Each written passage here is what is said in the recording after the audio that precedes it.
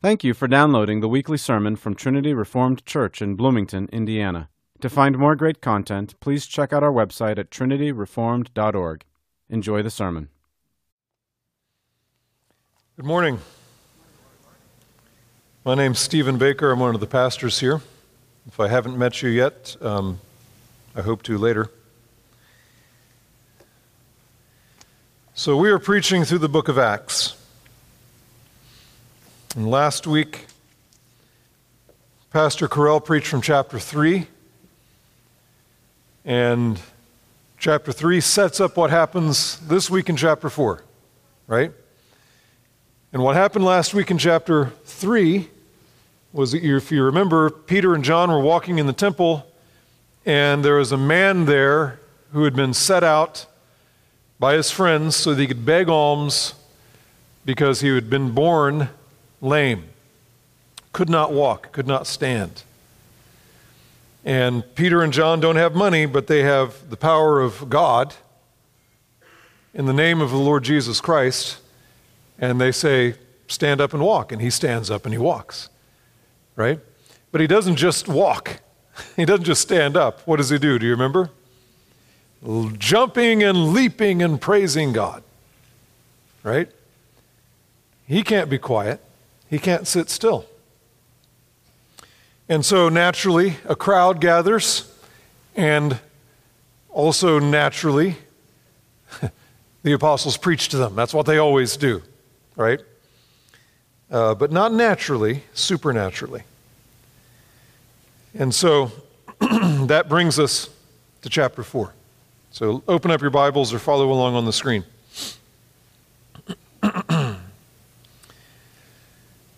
As they were speaking to the people, the priests and the captain of the temple guard and the Sadducees came up to them, being greatly disturbed because they were teaching the people and proclaiming in Jesus the resurrection from the dead. And they laid hands on them and put them in jail until the next day, for it was already evening. But many of those who had heard the message believed, and the number of the men came to be about 5,000. On the next day, their rulers and elders and scribes were gathered together in Jerusalem, and Annas the high priest was there, and Caiaphas and John and Alexander, and all who were of high priestly descent. When they had placed them in the center, they began to inquire, "By what power or in what name have you done this?" Then Peter, filled with the Holy Spirit, said to them, "Rulers and elders of the people, if we are on trial today for a benefit done to a sick man, as to how this man has been made well, let it be known to all of you and to all the people of Israel that by the name of Jesus Christ the Nazarene, whom you crucified, whom God raised from the dead, by this name this man stands here before you in good health. He is the stone which was rejected by you, the builders, but which became the chief cornerstone.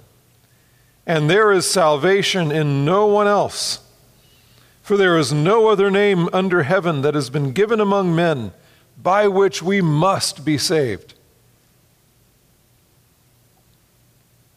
Now, as they observed the confidence of Peter and John and understood that they were uneducated and untrained men, they were amazed and began to recognize them as having been with Jesus. And seeing the man who had been healed standing with them, they had nothing to say in reply. But when they had ordered them to leave the council, they began to confer with one another, saying, "What shall we do with these men? For the fact that a noteworthy miracle has taken place through them is apparent to all who live in Jerusalem, and we cannot deny it. But so that it will not spread any further among the people, let us warn them to speak no longer to any man in this name." And when they had summoned them, they commanded them not to speak or teach at all in the name of Jesus. But Peter and John answered and said to them, "Whether it is right in the sight of God to give heed to you rather than to God, you be the judge. For we cannot stop speaking about what we have seen and heard." When they had threatened them further, they let them go, finding no basis on which to punish them, on account of the people, because they were all glorifying God for what had happened.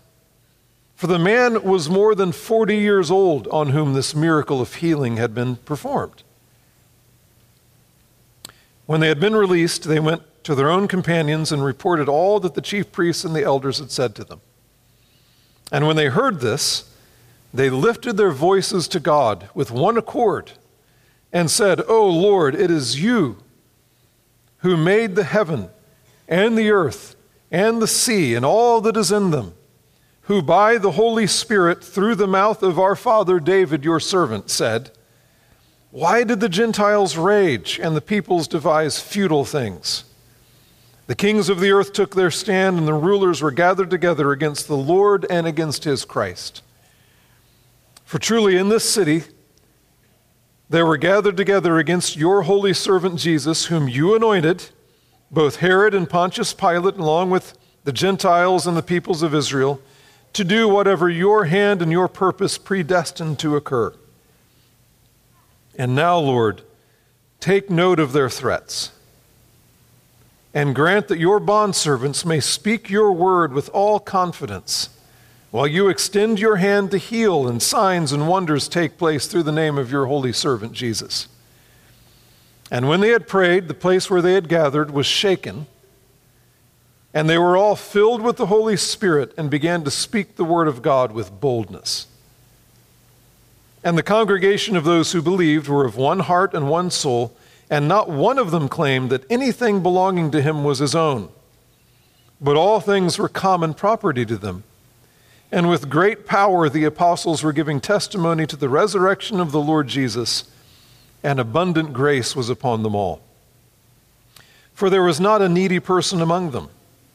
For all who were owners of land or houses would sell them and bring the proceeds of the sales and lay them at the apostles' feet, and they would be distributed to each as any had need. Now Joseph, a Levite of Cyprian birth, who was also called Barnabas by the apostles, which translated means son of encouragement, and who owned a tract of land, sold it and brought the money and laid it at the apostles' feet. This is the word of the Lord. So, this is what always happens when God's people dare to bring God's word out into the public. This is what always happens. It always goes this way. This should never surprise us. This is the kind of thing that always happens. When people have the faith and the boldness to step out of the walls of the church and deliver the word in public.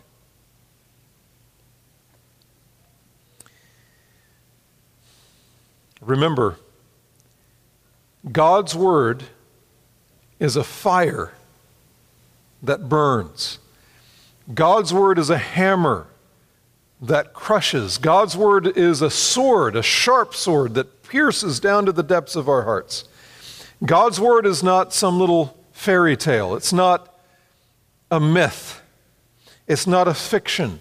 It's not an opinion piece in a newspaper. It's not a meme. God's word has divine power for tearing down strongholds. And so when God's people in the power of the Holy Spirit bring God's word out of the cloister of the church into enemy territory in the world, of course there's heat, there's sparks, there's battle. This is what happens.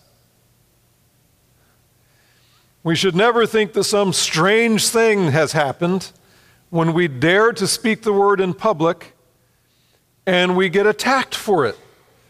This is not strange. This is exactly what we should anticipate and expect, because the Word of God is powerful. Now, let's walk through this passage, this whole chapter. We're going to walk through it paragraph by paragraph and see what we can learn from this. Look at verse 1.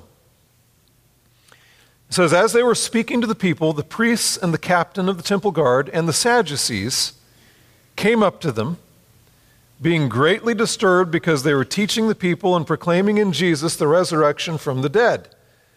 And they laid hands on them and put them in jail until the next day, for it's already evening. But many of those who had heard the message believed, and the number of the men came to be about 5,000. All right, so here you have it, right? God's word is brought out into the public. Remember what just happened? Again, chapter 3, they healed the lame man. He starts leaping and jumping, praising God. People gather around. The apostles always use that, as they should, as an occasion, an excuse, an audience, to preach the word of God to them. And they preach the word of God to them. You, he says, you are wicked men. You rejected Jesus Christ. He was the prophet that God promised would come. And you rejected him. The prophet, the Messiah, the Savior, whom God sent to bless you by turning every one of you away from your wicked ways. That's his sermon, right? You must repent and believe in him. Now, what happened when he preached this to them? Well, there's two responses. So, all the normal people, all right? The normal people who are just there in the crowd, they knew that guy, the lame man. They knew that he had been healed. They saw him jumping around and praising God and all of that. And they're amazed, and they come and they hear the preaching, and they put two and two together. They see what's going on here. These men, by the power of Jesus, not because they're something great, but by the power of Jesus, healed this man, and now they're preaching that we need to repent. And so what do? Well, a great big number of them do exactly that. They believe. Look at verse 4. Many of those who had heard the message believed. Many of them. We're not talking about like 12 or 20. You see what it says? The number of the men, the believing men. Now, this is the word men. This word men is the word for males. Men who are males. That's the word. There's different words in Greek. This means not just like mankind, men and women together. This is the word for men. And it says the number of just the men came to be about 5,000. Remember, there were 3,000 men and women, it says in Acts 2, who came to faith. And now he says, if you just count the men, now we're up to 5,000 men. So this is an amazing response. These are the normal people. These are the normies, you know, the people who got eyeballs in their head. They see this man was lame. Now he's jumping and leaping and praising God. They say it's because of Jesus. They say that we need to repent. And Jesus is full of power and mercy for even sinners like us. So they repent and they believe. Now this is an amazing work of the Word of God through the power of the Spirit of God, right? Well, but it's not just them listening. You've got the normal people, then you've got the important people. Right? It says the priests. These are just all, the people who run the temple, right? The priests and the captain of the guard, captain of the temple guard. This is like the guy just under the high priest. It's his job to manage everything, to make sure there's nothing crazy going on, to make sure everything's doing what they're supposed to do. The captain of the temple guard, the very high official in the temple, and who else? The Sadducees. The Sadducees were one of the sects, one of the little groups of the Jews, especially the Jewish leaders and the Jewish teachers and the Jewish scholars, right?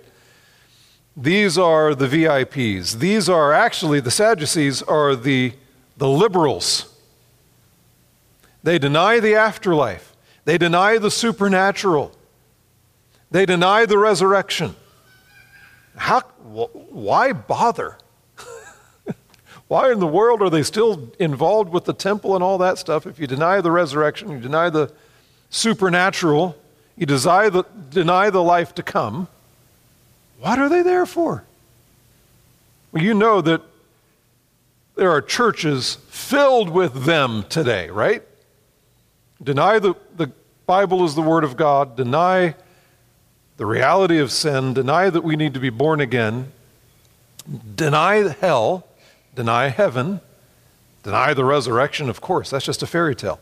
It's a nice little myth to make us aspire to greater things or whatever. Now, our churches are filled with the Sadducees. They are the liberals. So you get all these important people, right? Priests, the captain, the Sadducees. And it says, they are greatly disturbed. Greatly annoyed. They are all worked up inside. You know, hey, now hold on a minute. Enough is enough. This has to stop. And the idea of the words here is they kind of rush in and put an end to this. This has to stop. You people are crazy.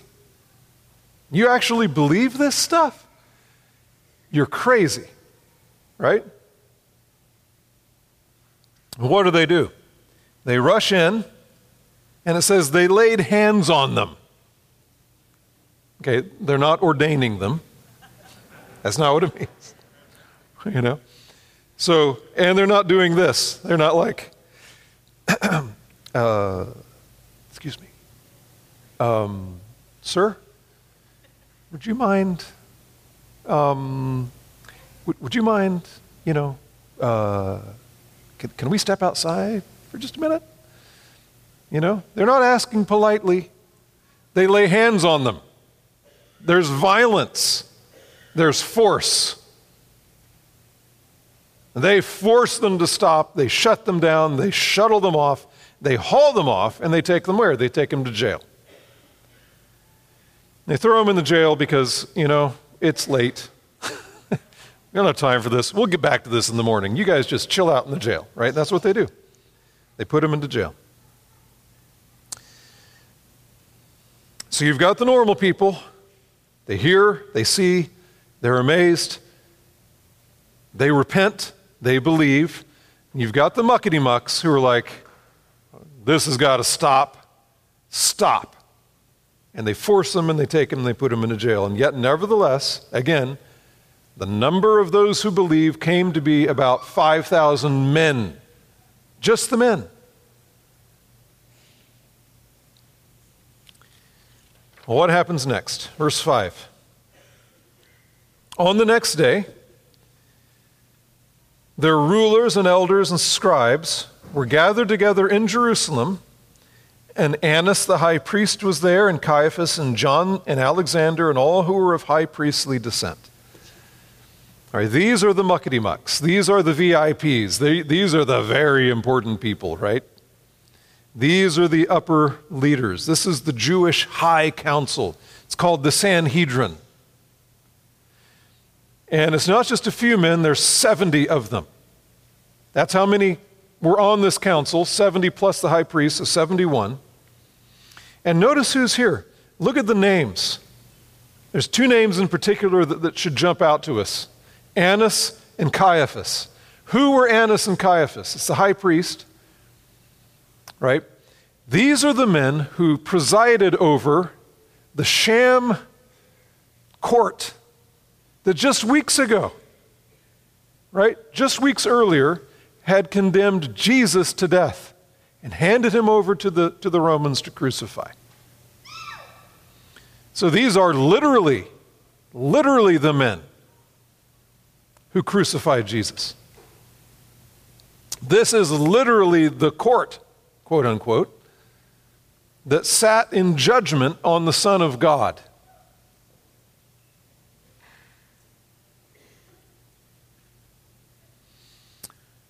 So they gathered them together. It says, when they had placed them in the center, because they sit in a big circle, you get 70 men, 71 men sitting in a circle.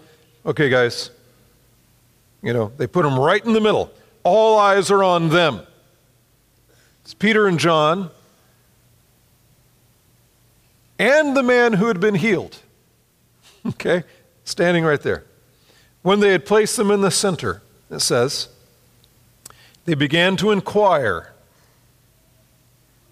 by what power or in what name have you done this? Now, what is the this? What's the this?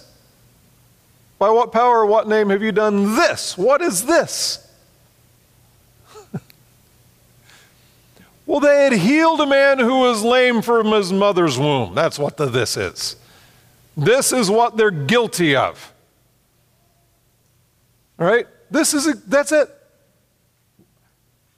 Who gave you the authority and the power to heal that man? Shame on you. No good deed goes unpunished, right?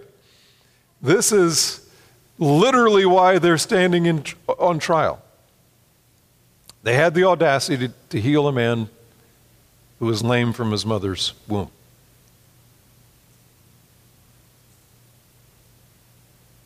What does Peter say? What is Peter supposed to say at this point? He's standing in the middle of 71 men being accused of some kind of great crime, right? Guilty as charged, Your Honor. And he's supposed to make a defense, but he doesn't make a defense. What does he do? He goes on the attack. Big time. Look at what he says. Then Peter, filled with the Holy Spirit, said to them, rulers and elders of the people, if we are on trial today for a benefit done to a sick man, as to how this man, he's standing there, okay? Exhibit A, man born lame. But what is he doing? He's standing there. He's not sitting. He didn't get carried. He walked there. All the evidence, right? This man is standing here. He says, rulers and elders, if we're on trial today for a benefit done to a sick man as to how this man has been made well. Okay? That's the charge. All right. Let it be known to all of you and to all the people of Israel that by the name of Jesus Christ the Nazarene, whom you crucified, right? Annas, Caiaphas, all of you men, whom you crucified, whom God raised from the dead. By this name, this man stands here before you in good health. He is the stone, Jesus. He is the stone which was rejected by you, the builders, but which became the chief cornerstone. And there is salvation in no one else. For there is no other name under heaven that has been given among men by which we must be saved. He's on the attack. Now again, this is exactly what Jesus said we should expect. This is exactly the scenario that he told the apostles in particular to expect. In Luke 21, Jesus says this, but before all these things, they will lay their hands on you. It's what they did. They laid their hands on them and will persecute you, delivering you to the synagogues and prisons, bringing you before kings and governors for my name's sake. Then he says this. So don't be surprised. That's what's going to happen. Then he says this. It will lead to an opportunity for your testimony. This is the perfect opportunity, isn't it? Captive audience. They think they've got you right where they want you, but no, you've got them right where you want them. Right? Here we are. I'm going to talk to you now. Right? And he says this, Jesus says, "So make up your minds not to prepare beforehand to defend yourselves, for I will give you utterance and wisdom which none of your opponents will be able to resist or refute." It's exactly what's going to happen.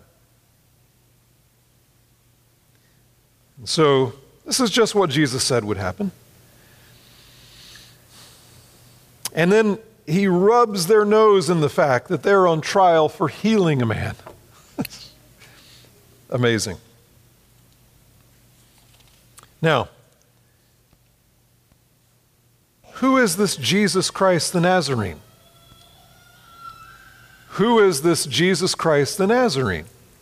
That was the question. By what name or authority do you do this? And he says, it's by Jesus Christ the Nazarene. Well, who is this? Well, Peter does what the apostles always do, right? He goes back and he pulls out the Bible. He pulls out the Hebrew Scriptures. He quotes them. And particularly what he's quoting is Psalm 118. "The stone which the builders rejected." This Jesus, is the stone which the builders rejected, and he has become the chief cornerstone. Our Lord Jesus quotes this same psalm to the same people about himself. Open your Bible, if you got it, go to Matthew 21. I'm going to read a parable to you that Jesus gave. This is Matthew 21, starting in verse 33. And it tells us who he's talking to. He's talking to the Pharisees and the scribes, all these same crowd, right? All the leaders. And he gives them a parable, verse 33. He says, "Listen to another parable. There was a landowner who planted a vineyard and put a wall around it and dug a winepress in it and built a tower and rented it out to vine growers and went on a journey. When the harvest time approached, he sent his slaves to the vine growers to receive his produce.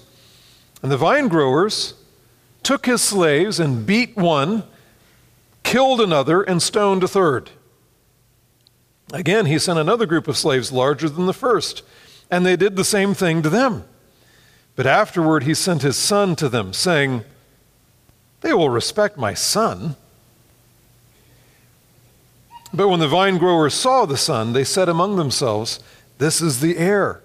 Come, let us kill him and seize his inheritance.' And they took him, they threw him out of the vineyard and killed him. Therefore, when the owner of the vineyard comes, what will he do to these vine growers?" He gives the parable, he asks the people, what do you think he's going to do to these guys? And the people listening say, "He will bring those wretches to a wretched end and will rent out the vineyard to other vine growers who will pay him the proceeds at the proper seasons." All right, this helps us to understand exactly what's going on in the book of Acts from the Jews. Who is he talking to? He's talking to the Jews and their leaders. And all of this, what does he say next? Verse 42, Jesus said to them, "Did you not ever read in the Scriptures, the stone which the builders rejected, this became the chief cornerstone. This came about from the Lord, and it is marvelous in our eyes. And therefore I say to you, the kingdom of God will be taken away from you and given to a people producing the fruit of it. And he who falls on this stone will be broken to pieces, but on whomever it falls, it will scatter him like dust." The vineyard is the nation of Israel, God's people, and God keeps sending prophets to them, and they reject them, they stone them, they cast them out.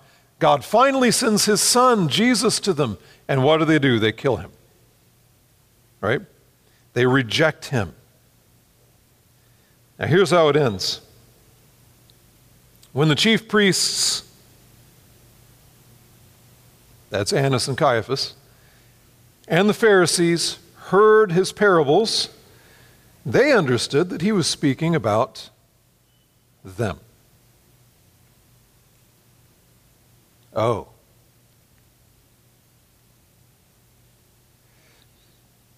And when they sought to seize him, they feared the people because they considered him to be a prophet.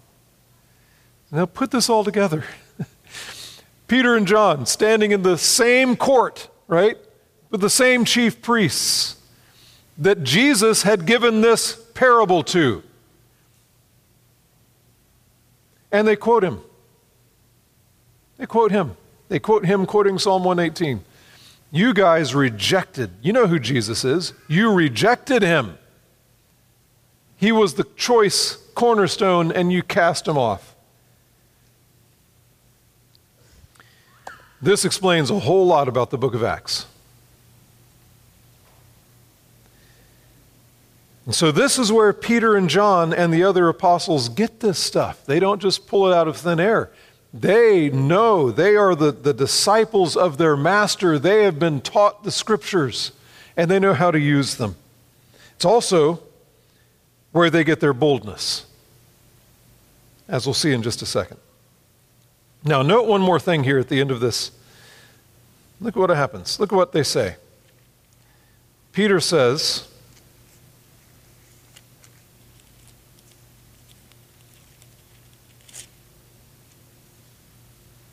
verse 12, there is salvation in no one else, for there is no other name under heaven that has been given among men by which we must be saved. He is claiming for Jesus Christ absolute, universal exclusivity, right?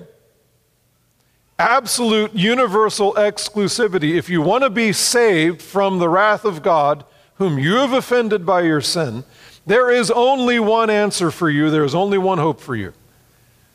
Jesus himself said, I am the way and the truth and the life. No one can come to the Father except through me. And the Apostle Paul says there is one God and one mediator between man and God, the man Christ Jesus. Absolute universal exclusivity. There is no other way to be right with God. None. Zero. If you actually believed that, brothers and sisters, if you actually believed that, I mean really believed it,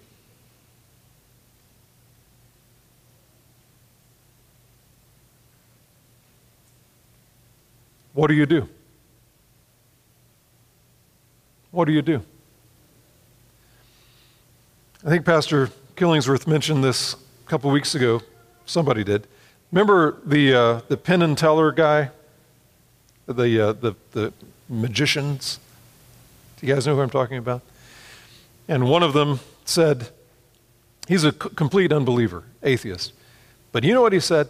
He said, if you really believed, I have zero respect for any so-called Christian who refuses to evangelize me. Zero respect. If you honestly believe that I'm going to hell, and that the only answer for me, my only hope is to believe in Jesus Christ, and you honestly believe that, right? But you're not going to tell me? And I'm supposed to have respect for you? You clearly don't believe anything that you say you believe. Or you hate me. That's what he said. He's right. He's right. This kind of confidence, or this kind of certainty, breeds confidence, doesn't it? Well, let's see what happens next. Verse 13. Now, as they observed the, surprise, surprise, the confidence, right, of Peter and John, and understood that they were uneducated and untrained men, they were amazed and began to recognize them as having been with Jesus. Just think about this. What are they seeing? They're seeing confidence, all right? Now, this is not brashness. This is not anger. This is not like boastful pride, that kind of confidence. This word means freedom of speech. It means the words came easy and they were clear. They were spoken with complete forthrightness. There was no hedging. Do you see Peter hedging here? There might be other options, but for us, we believe that, Jesus, maybe you should consider. No, they're confident. They're bold. It is a joyful ease of speech that comes from certainty. So you see this confidence. But wait a minute, this is Peter and John. These are fishermen. These men probably stink. These men are poor. What do they say? They see that these men are uneducated. What does that mean? It means they didn't go to the rabbi schools. They didn't get the rabbi card, right? They didn't get the degree. They shouldn't be able to stand here and talk to us like that. They're uneducated. And they're untrained. What this word actually is idiots. It is the word idiot. It doesn't quite mean what we mean by it today. It means they're just like normal men. They're just normal blue-collar workers. Of course, that's what some people think idiots are. They're just untrained, ordinary men, okay? So there's this cognitive dissonance here, right? How can it be that these guys, these guys are preaching and speaking to us with like this? How does this make sense? Well, oh yeah, okay, this is starting to make sense. These men have been with Jesus. Now it makes sense. How did they know that they had been with Jesus? Well, it's easy. It's their confidence. Their confidence gave them away. Their boldness, their certainty gave them away. They are disciples of their master Jesus. And the funny thing is, these same crowd, the people, the Jews, said exactly the same thing about Jesus. In John 7, it says this, the Jews then were astonished, saying, how is this man, Jesus, how has this man become learned, having never become educated? He didn't go to our schools. He doesn't have the degree. How can he be doing this? How does he know so much about the Bible, the Scriptures? Right? He was outside our system.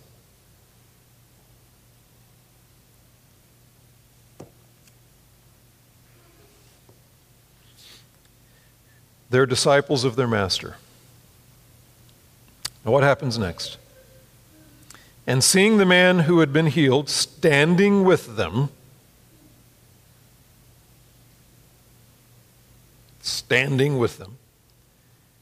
they had nothing to say in reply. What do you say? What do you say at that point? Right? There's nothing to say. But when they had ordered them to leave the council, executive session, please leave, they began to confer with one another, saying, what are we going to do with these men? For the fact that a noteworthy miracle has taken place through them is apparent to all who live in Jerusalem. We cannot deny it. But so that it will not spread any further among the people, let us warn them to speak no longer to any man in this name. Yeah, that's going to work. Let's just warn them. And when they had summoned them, they commanded them not to speak or teach at all in the name of Jesus. But Peter and John answered and said to them, whether it's right in the sight of God to give heed to you rather than to God, judges, you be the judge. These men are supposed to be the officers of God. These are offices that God ordained, the priests, right? They are supposed to protect the people. They're supposed to teach the people. They're supposed to lead the people to God. And here they are saying, no, our word trumps God's. What they should have done at this moment is fall on their faces, right? And said to Peter and John, you're right. Here, take my seat and teach us. But instead, they find themselves the enemies of God. Whether it's right in the sight of God to give heed to you rather than to God, you be the judge. For why? We cannot stop speaking about what we have seen and heard. We cannot stop speaking. You can threaten us, you can warn us, you can command us, you can cancel us. We cannot stop speaking. We will not stop. We can't. It's just impossible. Now, brothers and sisters, think about what's going on here. These men have had hands laid on them, dragged in front of the court, violently put in jail, all this stuff. When's the last time you had hands laid on you? Anybody? Dragged to jail for speaking the truth? Anyone? Anybody? No? And yet we censor ourselves. We command ourselves to shut up. And we say, yes, sir. We say, is it right for me to obey myself other than God? Yes, as a matter of fact, it is. Okay?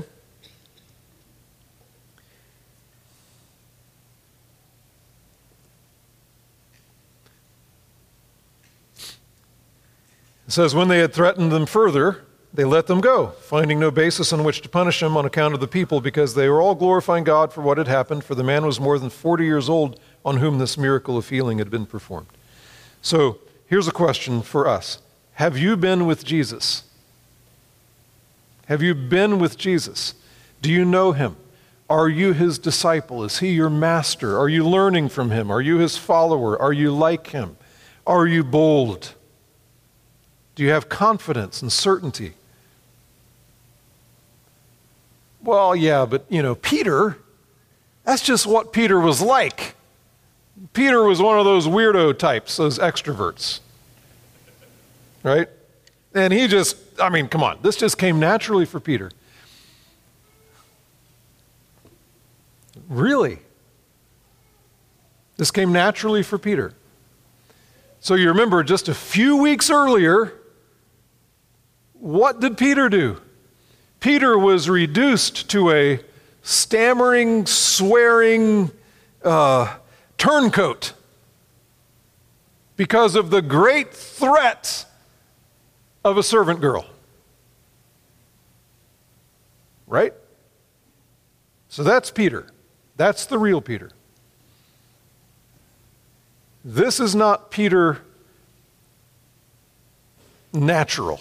This is Peter supernatural.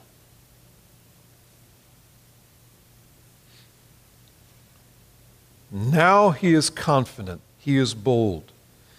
Why? Because he had been with Jesus. And he had been filled with the Holy Spirit.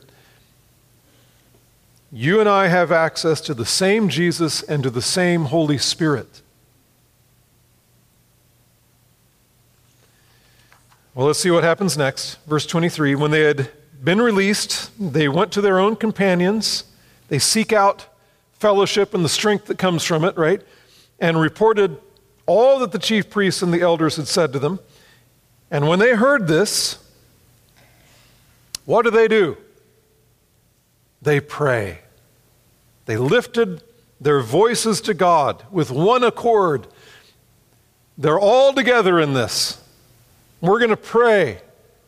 And they said, O Lord, it is you who made the heaven and the earth and the sea and all that is in them, who by the Holy Spirit through the mouth of our father David, your servant, said, why do the Gentiles rage and the peoples devise futile things? The kings of the earth took their stand, and the rulers were gathered together against the Lord and against his Christ. For truly in this city they were gathered together against your holy servant Jesus, whom you anointed, both Herod and Pontius Pilate, along with the Gentiles and the peoples of Israel, to do whatever your hand and your purpose predestined to occur. And now, Lord, take note of their threats, and grant that your bondservants may speak your word with all confidence while you extend your hand to heal, and signs and wonders take place through the name of your holy servant Jesus. Think about this prayer. What are they doing? The majority of the words here have nothing to do with asking for anything. Did you notice this? They're telling God who God is. They're reminding God what God said, and they're reminding God what he did. Oh, how silly. No, it's not silly at all. This is how people always pray. In the Old Testament and in the New Testament, this is how God's people pray. This is how we should pray. You're calling God to honor himself, and you're encouraging yourself in the meantime, right? Look at the basis of this prayer. Oh Lord, it is you who made the heaven and the earth and the sea and all that is in them. You have all power. And you have spoken, you've promised in Psalm 2 that Jesus Christ, your Son, would inherit all the nations, that he would rule with a rod of iron over all the nations, and that all the kings of the earth had better kiss the Son. We just sung this, right? They had better kiss the Son. They'd better repent and believe. This is what God has promised. You have spoken, and you're in control. The rulers of the nations can do nothing apart from your hand. The wickedest thing ever done in the history of the world, the murder of the Son of God, did that slip through God's fingers? Was he asleep at the switch? No. It was all exactly what your hand and your purpose predestined to occur.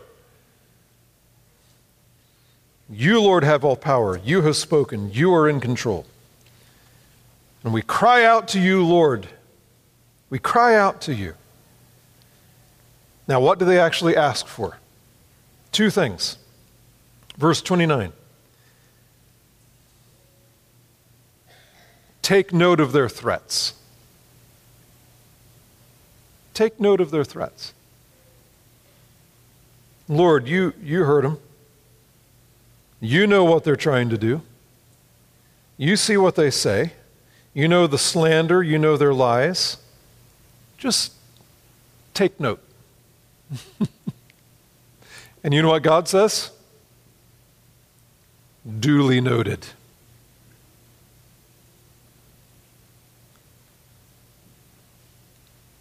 But look at their calm. Just take note of their threats. These men and women know God.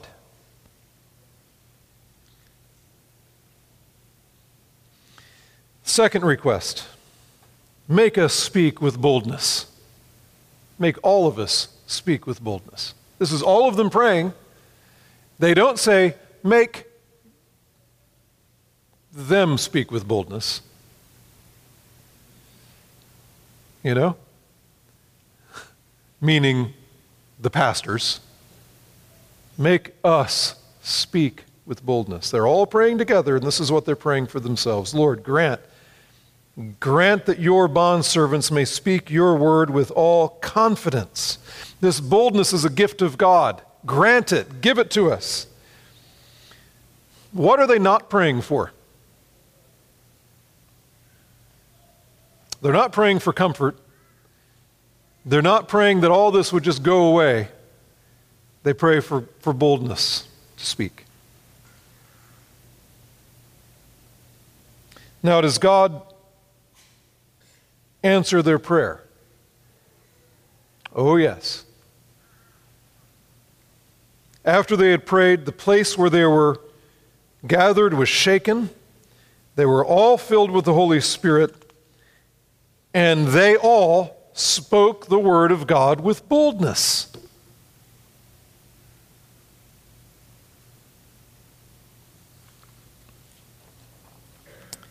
Now, what else happens? Well, look at the end real quick. Verse 32. And the congregation of those who believed were of one heart and one soul, and not one of them claimed that anything belonging to him was his own, but all things were common property to them. In the first service, we did the math, okay? So the number of the males came to be 5,000, right? That's what it said. You know that all of these men are what? They're married. Of course they're married, right?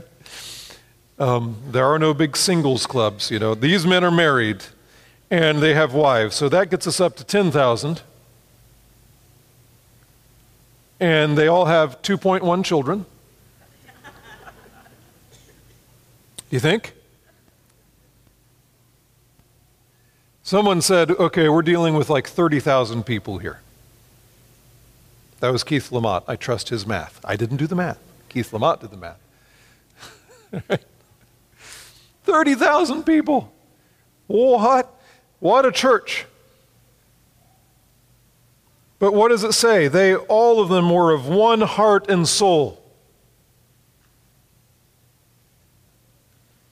And not one of them claimed that anything belonging to him was his own, but all things were common property to them. And with great power the apostles were giving testimony to the resurrection of the Lord Jesus. And abundant grace was upon them all, for there was not a needy person among them. For all who were owners of land or houses would sell them and bring the proceeds of the sales and lay them at the apostles' feet. Just take it. Just take it. Do whatever you want with it. And they would be distributed to each as any had need. There's great unity, great generosity, powerful testimony of the resurrection of Jesus. This is what the apostles always talk about.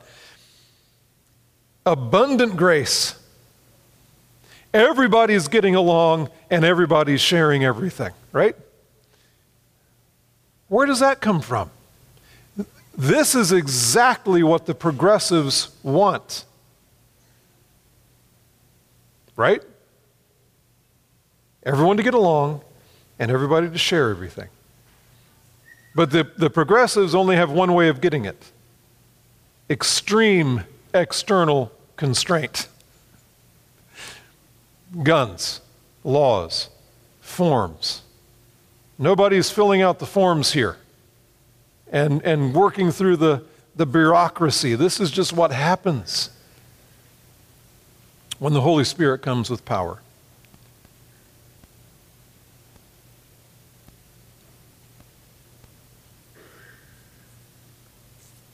There's one little thing at the end about Joseph or Barnabas, and you guys will get that next week when we get into chapter 5. It really just sets up what comes next, all right? Now, here are the lessons for us, and I'm done. Let me exhort you. Don't be surprised when the world hates you. Do not be surprised when the world hates you. We still feel all offended and hurt when the world hates us, as if some amazing thing has happened. Some awful thing has happened. They said bad things about us on Facebook.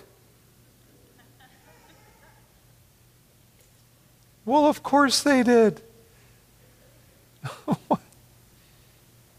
Of course they did.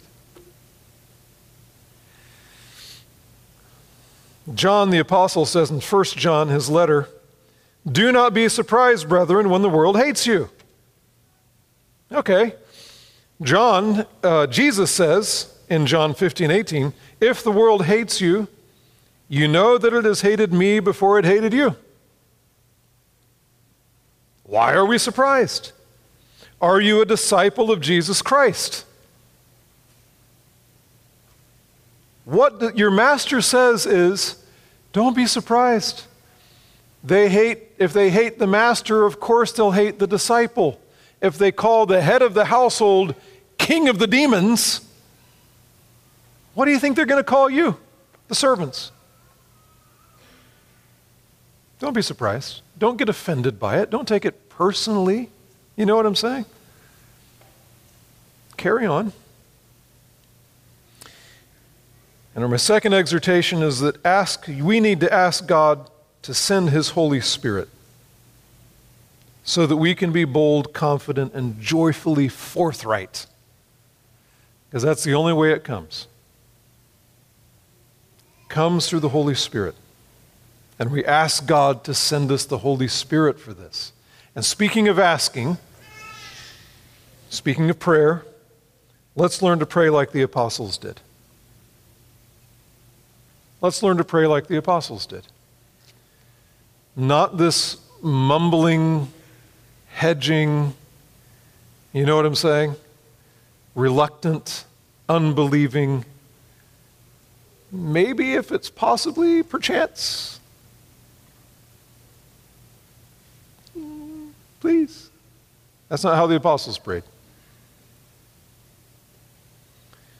We need to remember God's power, the mighty maker of all things. We need to remember His promises. Jesus Christ will rule the nations. Why do we forget this? Remember His providence. Nothing is outside of His hands. And so we pray. You put that all together with prayer, amazing things happen. Ask for God to hear the threats and the lies of the enemy. Ask for boldness to speak His word in public to the glory of His great name. Go ahead, ask.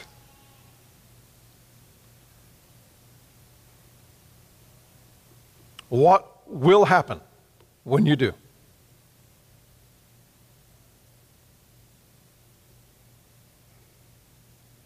It'll get really hard. It'll get really hard. And many people will come.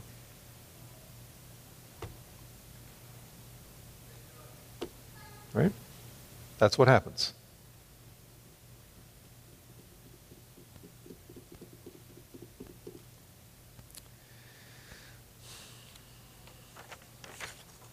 So let's pray. Father, You are God, maker of heaven and earth and everything in them. You have spoken the truth. You are the mighty master of everything. Would You please, Lord, come and make us bold. Give us Your Holy Spirit. Forgive our weakness. You have to give us this because it does not come naturally to any of us. Would You please make us bold to speak the truth? We pray in Jesus' name, amen.